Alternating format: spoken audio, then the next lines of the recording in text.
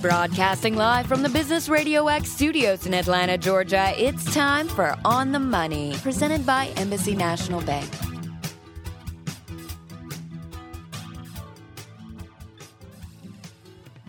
Hi, everybody. Welcome to this week's edition of On the Money, the number one small business show on Business Radio X. And latest numbers are in. We're up to about 150,000 listeners for every show. So thanks for that. Growing all the time. The show is presented by Embassy National Bank. Embassy National Bank is a nationally chartered financial institution whose deposits are insured by the FDIC. On this show, we discuss topics designed to help small business succeed, because at Embassy National Bank, we're proud of how we help small business. I'm Joe Moss, your host and the president at the bank, and we welcome you to the Subaru of Gwinnett studio. So today we're going to talk about a subject that I wonder about all the time. So Mike, thank you for setting this up. We're here today with Mark Dunlow and Jim Bernard, who started a company called Sales Globe. Welcome, folks. Thank you, Joe. Thanks for having us. And Mark, tell us a little bit about Sales Globe and a little bit about your background. Well, I got the company started about 7 years ago because I had been doing consulting for years. I'd also done some startup companies for a number of years, and I saw a need to do something different in terms of helping companies think differently about how to solve sales problems. And when I say sales problems, what I'm talking about more specifically is sales effectiveness. So how do you improve the effectiveness of the sales organization? So that could be through, as we're going to talk about today, sales compensation, so paying them more effectively, aligning rewards with what they do, designing a more effective sales strategy. So who are we going to go after in the market, and how are we going to align the sales force? How do we train and develop our team? So we work in areas like that. My background is a little unorthodox in that I think of myself kind of as an art school MBA. So I actually didn't start in business years ago. I went to art school, and after art school in Philadelphia, went off to New York for a few years and worked as a designer. Loved doing that, but then I got a taste of the business side when I went over to the account side and started working with a few large accounts.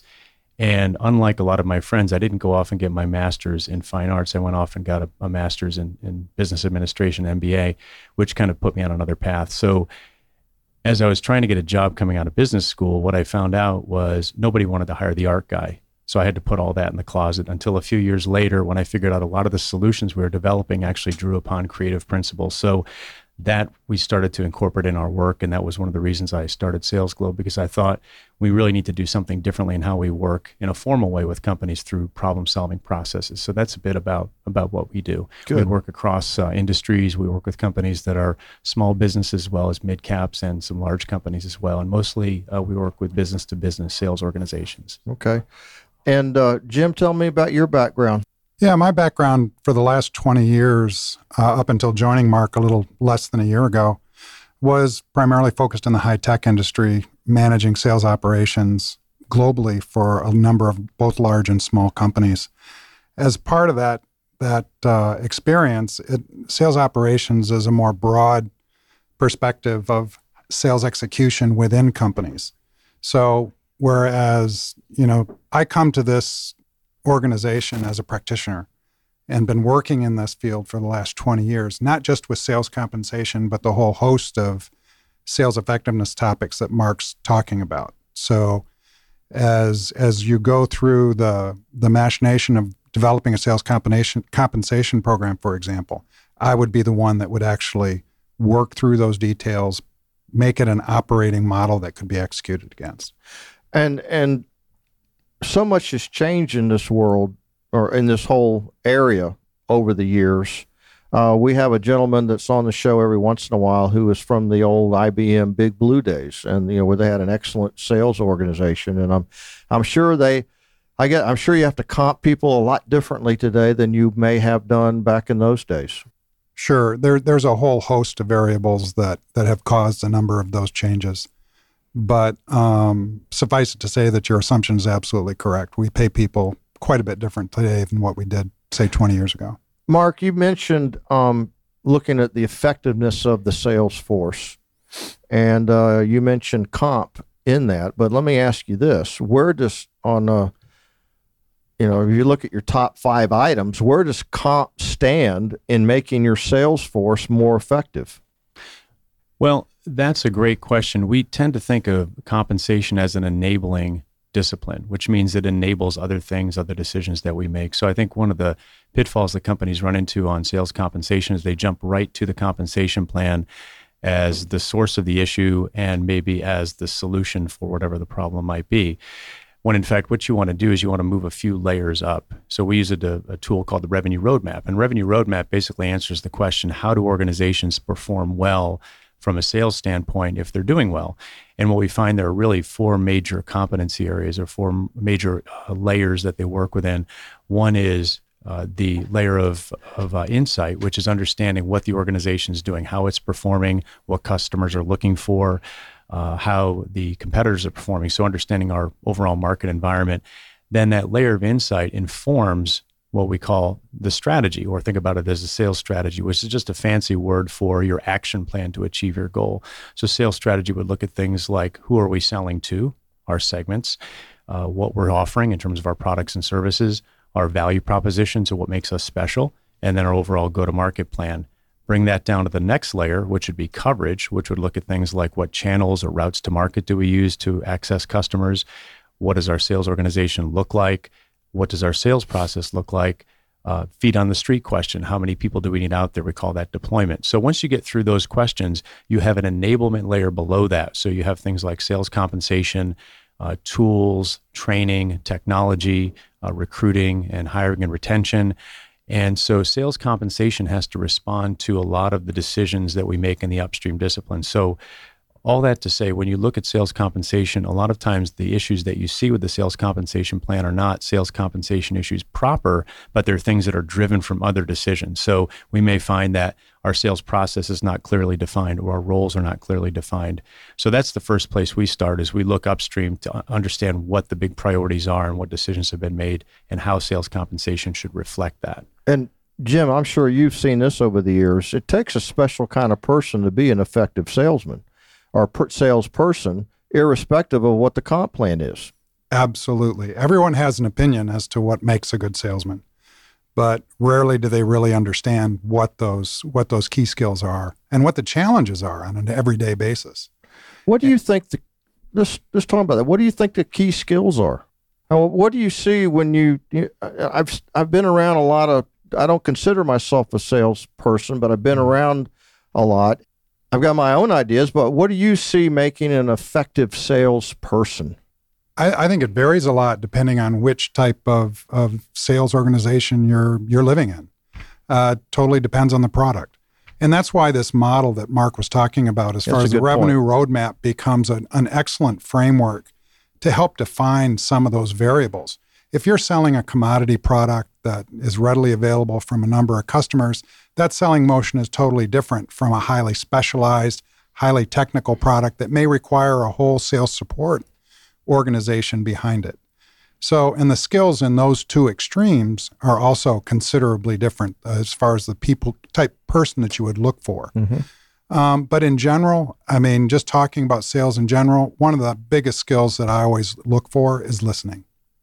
The ability to somebody to sit down and have a conversation with a customer, understand what their business is about and what their key challenges are. Mm-hmm. If they can't get past that gate at the outset, they're going to have a hard time being successful. And a lot of people will hear you say that and go, wait a minute, that's not what I thought. Most people will say, well, I thought salespeople talked all the time.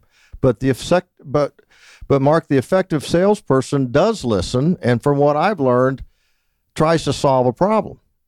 That's absolutely true. And I think that's the problem that you just state there, is they talk all the time. We do this exercise with sales organizations when we're doing training, and we put them in a hypothetical customer situation. You're going to go into a sales call the next day. We ask them to write on a flip chart what you're going to talk about. And so what they'll do on the flip chart is they'll write a list of things, and we'll identify, usually that list of things contains mostly things that they're interested in. And then we say, okay, now switch around and think about it from your customer's perspective. What's your customer thinking about? They're thinking that They may not want to have this meeting. They may not have time. They may not have budget. They've got other issues they're trying to solve beyond what you're dealing with. And so if you start to listen for those things, then you're going to become more effective. I think that's a primary skill, is listening. You have other classic skills that are really important, such as goal orientation, drive, ability to compete, of course, problem-solving ability. That's one that we work on a lot, is how do you develop solutions? Because when you listen to the customer, they will tell you something, but very often what they tell you is not exactly what they need. So if I'm a good problem solver, I can take that statement that they're giving me, and I can start to redefine that and go deeper and really understand what they're trying to solve. I can find the root cause. I can start to look at different types of solutions that we might offer them. So you want to listen, but you also need to be a really effective problem solver with that listening.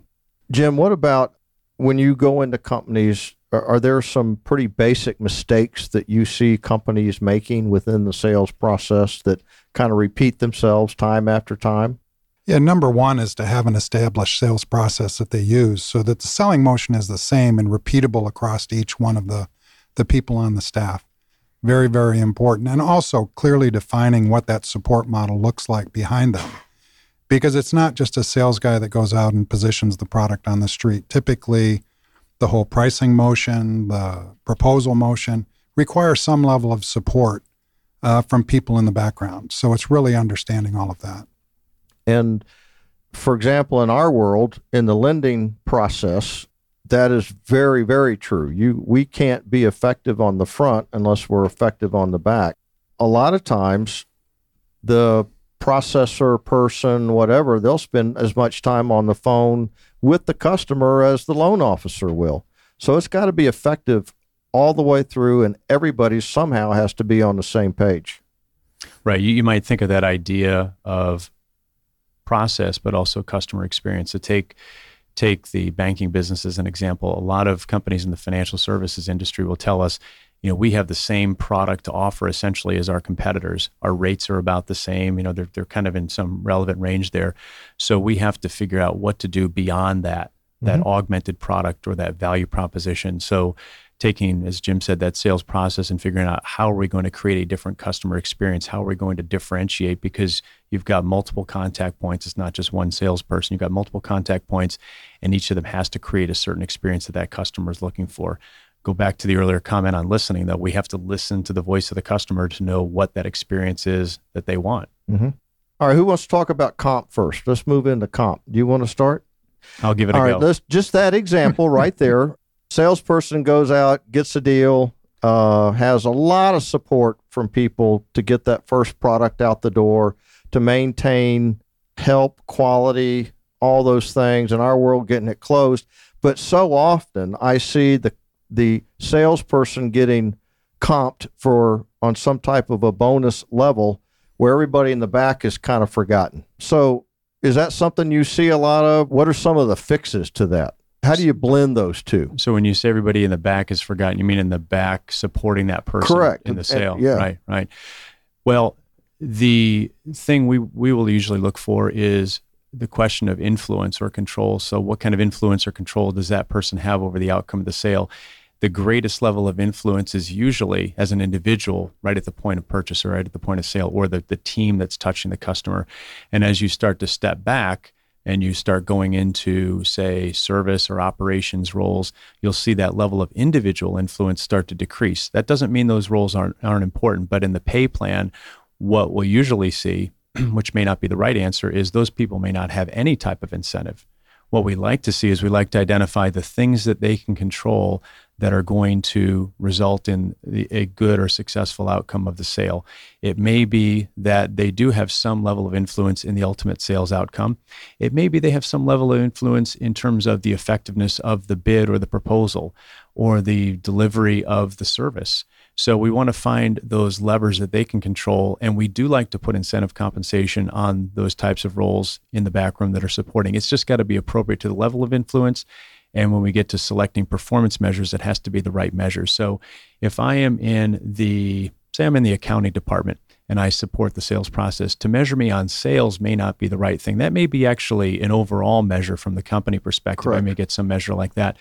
But the thing I might be able to control is perhaps the receivables, outstanding receivables. So that may be a very important measure because it increases our cash flow. So that may be something that I'm compensated on in addition to maybe an overall sales number. Operations, same thing. It may be efficiency or profitability, the operations delivery.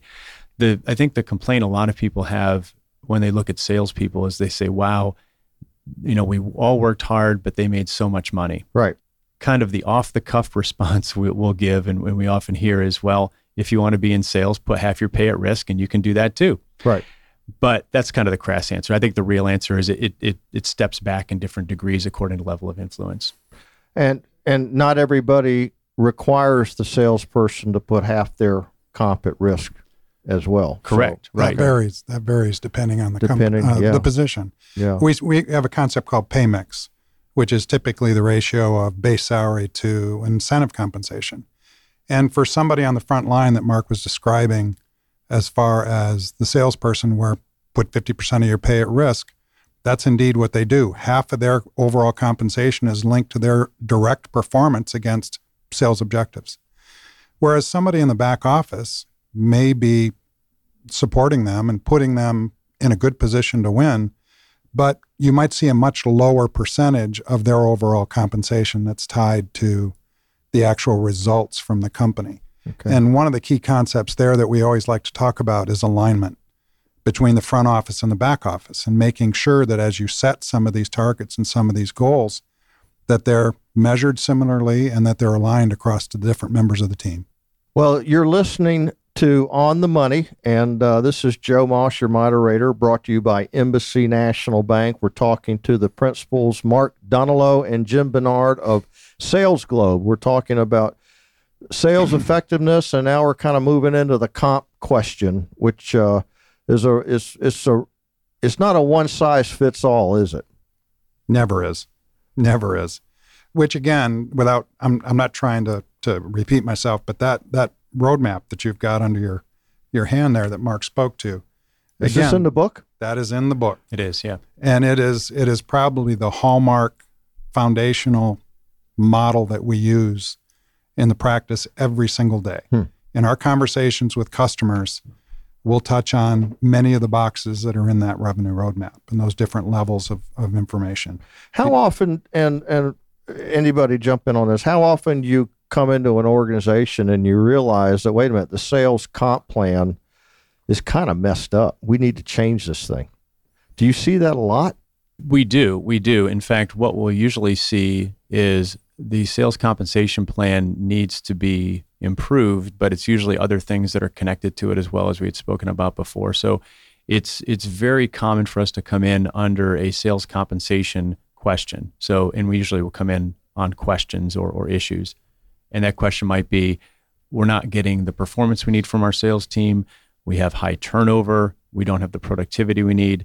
The compensation plan is the answer. Must be something wrong with the compensation plan, but we'll find that there are other things that's the connected. first thing you run to, right? Right. So that's probably the most visible thing, and that's one of the, I think, great ironies of the sales compensation plan is on the surface we tend to think of commission rates. We think of the mathematical components of the compensation plan. I think one of the great ironies is it has a way of pointing out things that are not aligned in the rest of the organization. It's like a circuit breaker. And it also has probably a lot less to do with math than it does with behavior, because it has to do with what people value. It has to do with communications. And it may be the way we structure the compensation plan may not be all about the math and the money. It may be about what really motivates people. We may find there are other things that motivate people as well. So if you go in with the assumption that you're going to look at those compensation components that are the classic ones, that may not be your ultimate answer. That's a good point. And once you decide you need to change the plan, how do you handle the transition without losing half your team? That's a very, very good question. And it's one that is constantly on the mind of every sales leader that's out there who's considering a change. Do you grandfather folks, or you give them time to kind of get ready, or? Depends on the level of change. If the level of change is pretty drastic, you may want to look at some kind of transition plan. But more importantly, I mean, the compensation plan is one side of this. The other is effective setting of the quotas. and the targets that they're going to go after. Because you could have the best compensation plan in the world, and if you're not doing an effective job of setting the quotas and the targets, and the compensation plan is in effect unachievable, you're gonna lose your sales team from that. Well, let's talk it's a combination of both. Let's talk about quotas for a minute. I suspect that not all quotas are being set based on the true facts. They're kind of, what do I want everybody to do this year? As opposed to, is it really possible? What should we be doing this year? And that is one of the big challenges that we see every day, is that it's one of the mistakes I make. Setting effective quotas is probably one of the top 3 or 4 challenges that our clients see every single day. There are a number of different approaches, and it's going to vary customer or client to client. But one of the more general guidelines that I've always seen as being most effective is there are growth goals or business goals that a particular company will have to achieve or is looking to achieve, whether it's growth over last year's business plan or improvement in margin, et cetera. Those goals have to be translated down to the individual sales guys. What I have seen most effective in the past is to balance the business goals at the top with a bottoms-up approach from the field that also takes into account some of the factors that maybe the other people haven't really thought about. So it's a more operational approach, bottoms-up building of a business plan, customer by customer, account by account, to then compare against what does this top-down view look like, and then you kind of tend to meet somewhere in the middle. That's kind of what I'm familiar with, where you do a profit plan at, say, the board or executive level, and then you ask people, okay, what do you think? And then you try to merge the two. That is the tension. The classic approach is to take a historic approach, as Jim's describing, from the top down. And just add. Right. And so as you're saying, the pressure point usually is from the board or from investors or the street. And there's a requirement for growth, and we push it down to the sales organization. And bottom up is usually about adjustments or things that may be aberrations rather than a true bottom up, top down process. So we do want to have the top down, but we want to have bottom up, and there are a number of different methods that you can use that would range from looking at the potential according to demographic factors of your market. So if you're selling business equipment, you might look at a number of white collar workers in your market, and you can tally up some estimates of what potential might be. So there are a number of ways of looking at potential.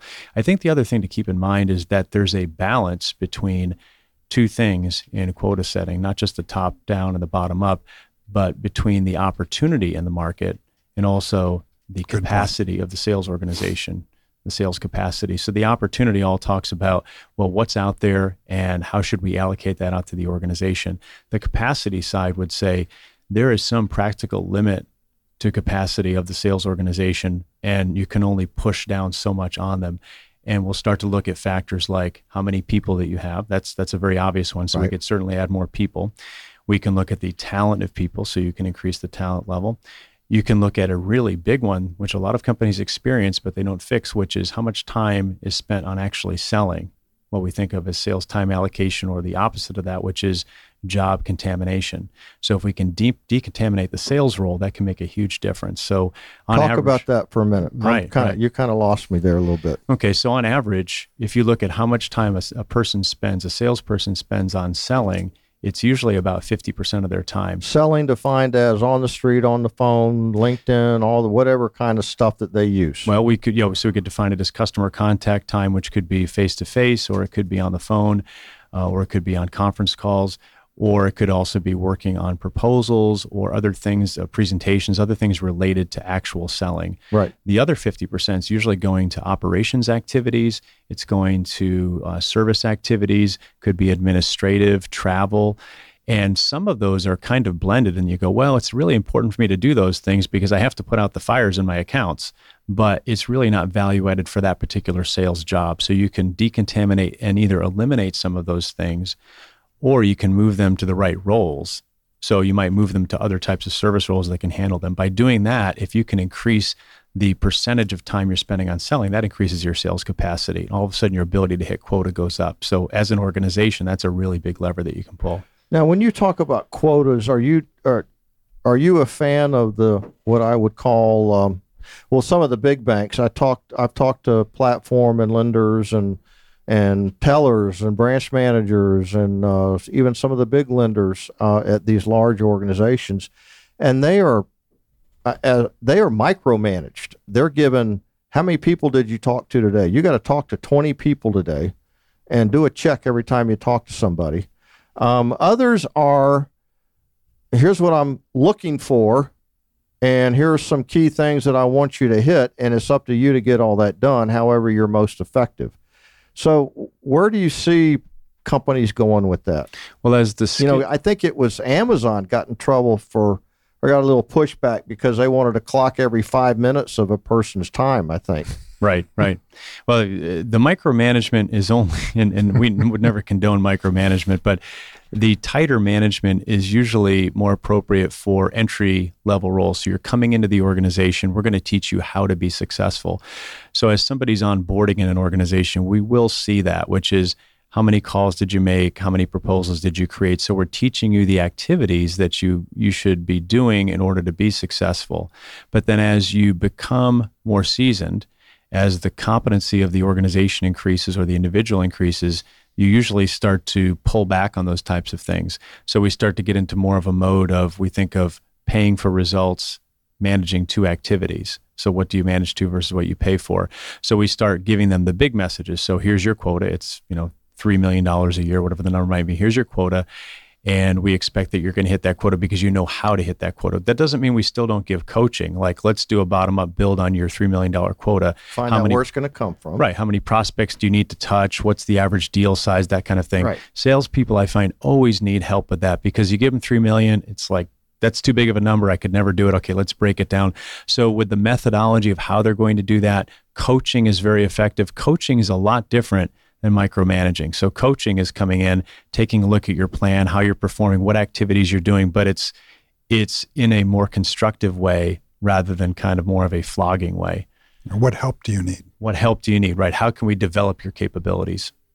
It's interesting. I flashback. I did a lot of youth baseball coaching, and the way I was coached in baseball was I was taught to do these things. And if you do these things, then all the other stuff will take care of itself. So I found coaches in the youth league would talking to these 12-year-old kids going, come on, get a hit. Well, they had no idea what that meant. What does that mean? Get a hit. Well, coach, I'd love to get a hit. I don't know how to get a hit. So you have to go through the process of here's what you do. Here's how you're set up. Here's keeping your eye on the ball, all the way through. And I found, and I guess that's the true with sales as well, that if you teach the mechanics, just like our Saban over at Alabama, you teach the mechanics and the process, everything else is going to take care of itself. I think that's true. It's teaching the process. You mentioned mechanics. I think the mechanics are the foundational level of that. So as Jim was saying before, here's the sales process. Here are the basic steps that we go through. And you need to do a certain number of these in order to, at a certain deal value in order to get to your quota. But after that, it really has to become about the practice and the habits. So you start to internalize those mechanics and turn them into practices and habits, and it becomes a way of working. So that's really important that people make that transition. And then to the point we made before about listening and problem solving, you start to layer those skills in, because you could say, generate a certain number of proposals or having a certain number of sales calls. But if I'm going into the sales call and I'm talking and not asking questions, or if I'm putting a proposal together and I'm just doing a copy and paste of what a prior proposal looked like and I'm not actually problem solving, I'm not going to have the results I could have. So you have to layer in some of those skills, those softer skills on top of those mechanics as well. And I think, Jim, you mentioned that some jobs, some sales jobs don't lend themselves to problem solving. It's just all about how many people you touch. How many orders you can take. Yeah. For example. Yeah. I mean, if you're selling pens, Yep. I don't know what kind of problem somebody would have that you're going to fix by selling them more pens, unless it's a custom-made pen. It's got a nice trademark on it. Those you can kind deliver of things. faster. Yeah. You've got more color variation. I mean, there's a whole host of things that you can use to differentiate. I guess every product, even though it's a commodity, can be differentiated. In fact, you've got to find a way to differentiate it. We deal with that all the time. All companies come to us and they say, we've got a commoditized product and we need to do something to differentiate. Take pens and pencils. That's a great one. If you take the major office products companies. Oil and gas products. Right. Same thing, right? Commodity oil and gas products. So we've got to find a way to create a differentiated value proposition. So what we're doing is we're saying that oil and gas product or that pen or pencil, those are really mechanical elements of a bigger solution that we're providing. Maybe the bigger solution is how do we make our team more effective through the right supplies? How do we deliver the oil and gas in a different way to meet the needs of the business? So we're looking for those kind of answers. And what I have found is that, one, customers will deal with you if they know you can deliver and that you can be trusted. If your word is, if you say you're going to do it on this particular date and that happens, then I'm probably going to come back to you again, even if I have to pay you a little bit more money than another product. Trust is certainly a basis of any relationship, and it certainly holds true in sales, even more so. Let's go back to the comp plan for a minute. Are you a fan of, depending on the person, having a different comp plan? Or do you kind of have to have a same comp plan across the board? I'm a fan of leadership. Okay. And for me, giving people too many choices is not showing clear leadership. And we've seen this before where companies will say, well, we want to have a plan where people can kind of pick what they'd like to be on. Do they want to be on the 50-50 plan and take more risk and have more upside, or they want to be on the 70-30 plan and have a little bit more security? Well, there's really a right answer for that role. And so we can determine what the right answer for that role is. I think in some cases having some flexibility is fine, but it's not the majority of cases. I think understanding what we want in that role is really important. Now, if you have differences, you could have the same role and differences in, say, geography. So say we've got sales organizations across the world in a particular role. You're going to have cultural differences, you're going to have legal differences, you're going to have differences that you're going to want to account for in the compensation plan, because somebody in Asia is going to be motivated by different things than somebody, say, in the US. So we may have some different measures or different pay mixes, but usually within a geography, within a market, we'll try to keep things pretty consistent. Certainly consistency by role is very, very important. And when you start getting too much variation, you start to begin to worry about complexity and the administration of that plan. Well, some of the books and writings and articles these days talk about how different people want different things in their comp plan. So there's got to be, I would guess, there's got to be some flexibility, but maybe you don't want to make it completely across the board. Like somebody may say, you know what, I'd like more, if I make this sale, I'd like some more time off. Somebody else may say, if I make this sale, I want the dollars,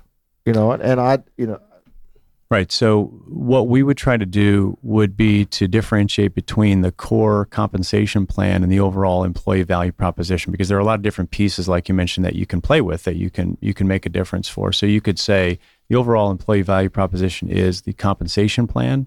It's things like your benefits. It's your job content. It's the affiliation with a great company. It's your career path. There are a number of different levers we can play with there. So we might say, if somebody is a millennial, we know they value some things differently than maybe somebody that's a baby boomer. So we may. By the way, when you figure out how millennials think, you just let me know. We're all working on that, right? I don't know if they know yet. They don't think like us. We've just dated ourselves. Wait a minute. I just had a big sale. What are you going to do for me now, huh? Well, so I think you're hitting exactly the point, that to be so monolithic about it, Joe, to say we're only going to have one way of rewarding people, let's use the bigger word of rewards, one way of rewarding people would not be as effective as having some options for how we can reward people. Sure, but at the end of the day, you got to line it up with the company's strategies. And you do. And so I would ask one question on variations within the compensation plan, as Jim points out. If you start changing things within such a core component of of the program like that, how do you evaluate the effectiveness of that in the end? So we look back and we go, well, how many people hit quota at the end of the year? How many people were able to achieve the strategic objectives? Well, gosh, we had 5 different flavors of the comp plan. How do we actually isolate for all those variations and all those differences? Versus we had a comp plan that we know fits the core role of this job, but we had overall rewards components that maybe does give somebody time off if they do certain things, but it's not part of the sales compensation plan proper. Makes sense. Go ahead. I was just going to say, one of the other key things that I think that plays into this in your initial question about, well, I want to be paid this way, right? It's getting the input from the whole organization on what an effective compensation plan looks like. Sure, we'll start talking to the executives about C-level goals and really understanding what the overall objectives are for the company. But one of the things that I always did for the last 20 years was also include a lot of the grassroots people in the field as far as input. What's working for you for the plan this year? What's not working? What could we do better? And we actually do that as well with the practice that we have. We'll go in and discuss and have interviews with executives and key stakeholders in a company, but we'll also do a survey of all of the sales field as far as getting their understanding how competitive they feel their plan is. I think that's actually more important. To me, I think that is a little bit more important because one of the things at the boardroom, what can happen at the boardroom or the C-level is they, for whatever reason, don't have a grasp as to what is really going on. Yeah. I mean, they're told what they want to hear. And a lot of times they get the problem is that the salesperson really doesn't want to tell them what's really going on. They want to tell them what they think they want to hear. And it is surprising how many times when we work with sales teams, we come back to the senior executives and we tell them things that they don't know. Or maybe we confirm suspicions, but people don't want to tell them those things. So we can tell them how their jobs are working, what people are actually doing, what people are actually seeing as priorities, how people, to your point before, are actually motivated. Sometimes what we'll find is that they're motivated by things other than the compensation plan. So it's important to dig down. And I think a lot of organizations that self-medicate, if you will, and try to figure out the comp plan themselves, they don't actually get into the details of the organization to know those things. Yeah, and I just, I told you it'd go by fast. We're at the end. We're going to have to rotate you back in. I want to read through this and try to get some other real-world examples to talk about. But I think we overemphasize.